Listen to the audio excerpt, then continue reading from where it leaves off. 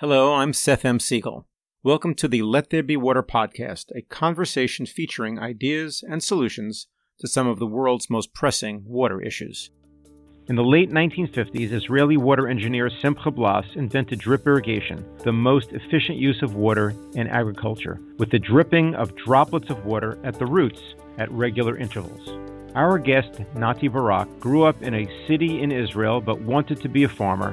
In time, he left the fields to become a senior executive at Netafim, and today is its chief sustainability officer. Naty, welcome to the Let There Be Water podcast. Seth, thank you. It's a pleasure to be here. So why don't we start by talking about agriculture? A lot of our guests talk about uses of devices in the city and the home that limit the amount of water, that save water, but we need to also have a conversation about agriculture. So how much water is used in agriculture, and how much water does drip irrigation save? Seth, you have to realize drinking, cooking, sanitation, we are talking only about 10% of the amount of water that is used globally. 70% is used for agriculture.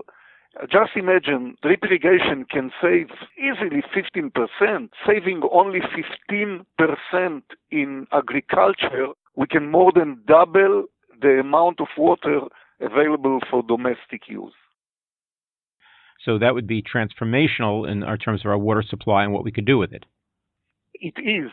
Drip irrigation is an excellent answer to producing more food with less water. When you mention it increases the yield, explain to our mostly city dweller listeners exactly what you mean. Well, by directing the water and, I should say, the nutrients as well, directly to the roots, at the amount that is needed, the time that it's needed, and of course the place where it's needed, we make the impact on the plant is amazing.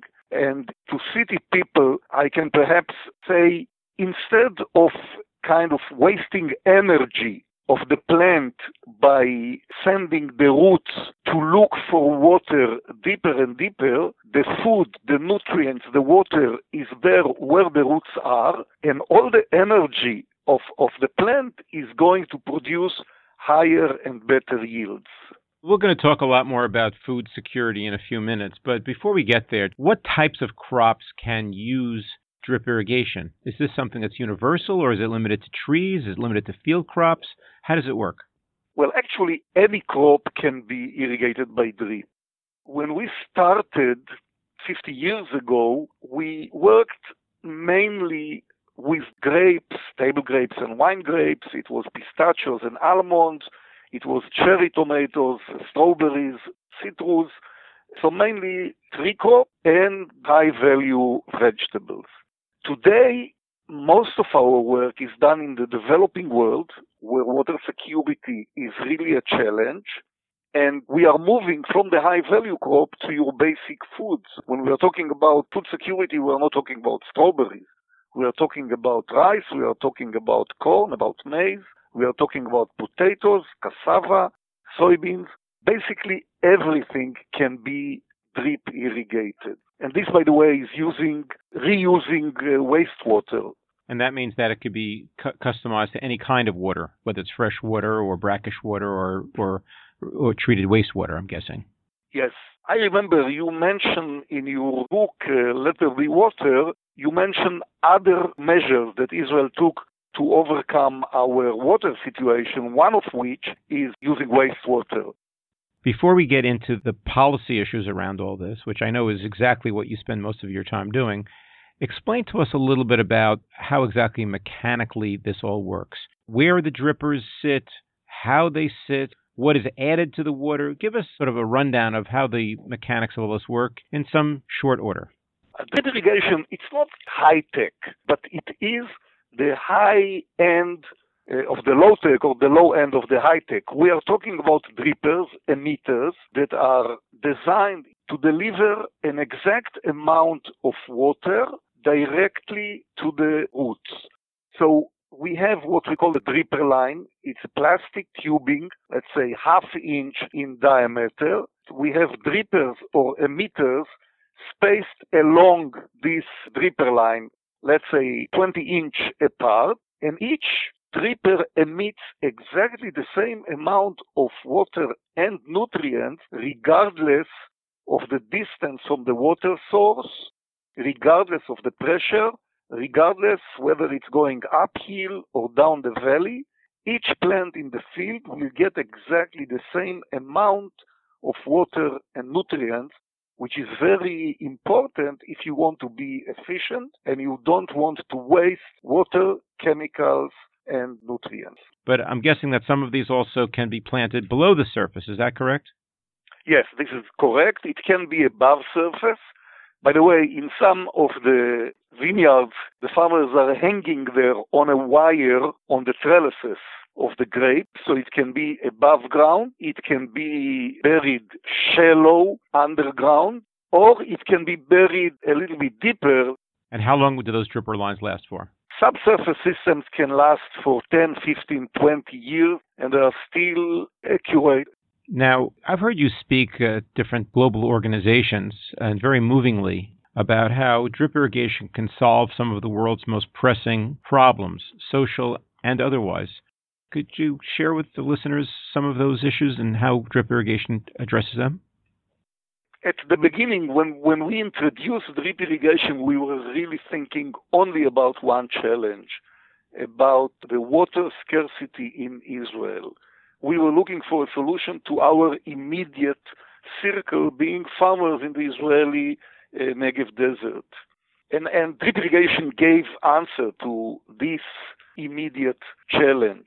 But then, when we went out to the world, it was clear to us that we have an answer to other challenges as well.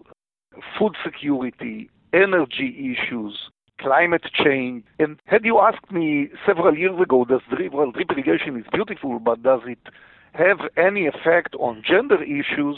I would have said, I don't think so. But now we see when we are talking about smallholder farmers in Africa, we are talking about women who are walking 8 hours every day back and forth from the field to the river and back to fetch water.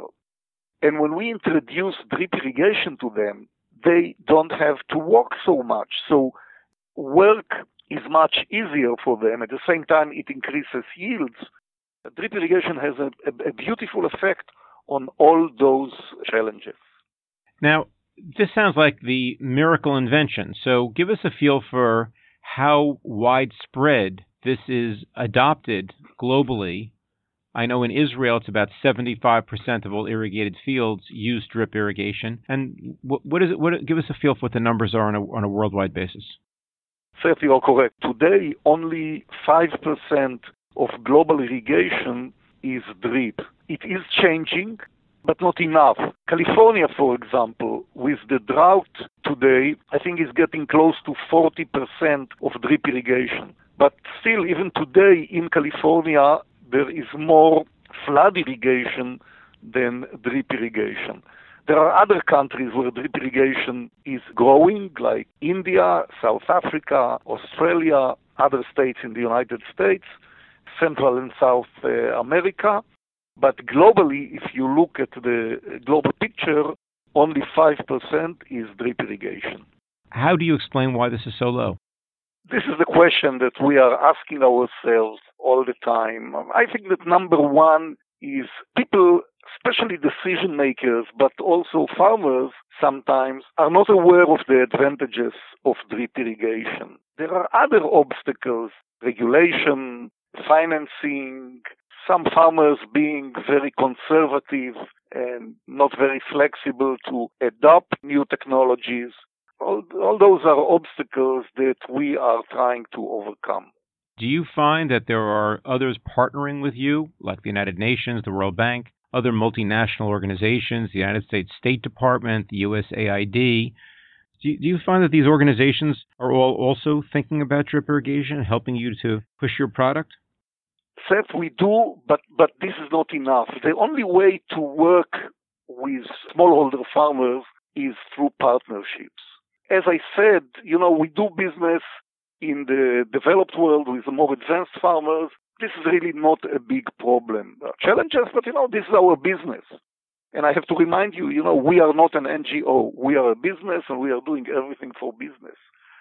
When we are going to the smallholder farmers and we see the amazing change, the amazing transformation that drip irrigation can bring to them and really bring them out of the poverty, this is something that we cannot do alone, because you have to organize a large group of farmers to create some kind of a critical mass.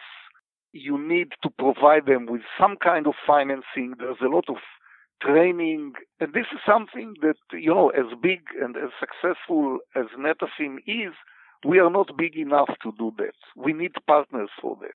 And partners can be local governments, can be local and global NGOs, agencies like USAID from the United States, like GIZ from Germany, agencies in Holland, in Sweden, and so on.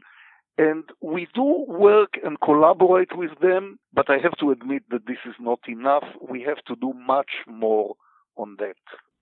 Naty, what does the world of agriculture look like in 20 years? World population will be then over 9 billion people. Will the world be broadly like Israel in terms of adoption of drip irrigation? I'm sure it will. You see, we always say that necessity is mother of all inventions. I think we have no other choice. I mean, Israel developed its agriculture and farming technology mainly because of necessity.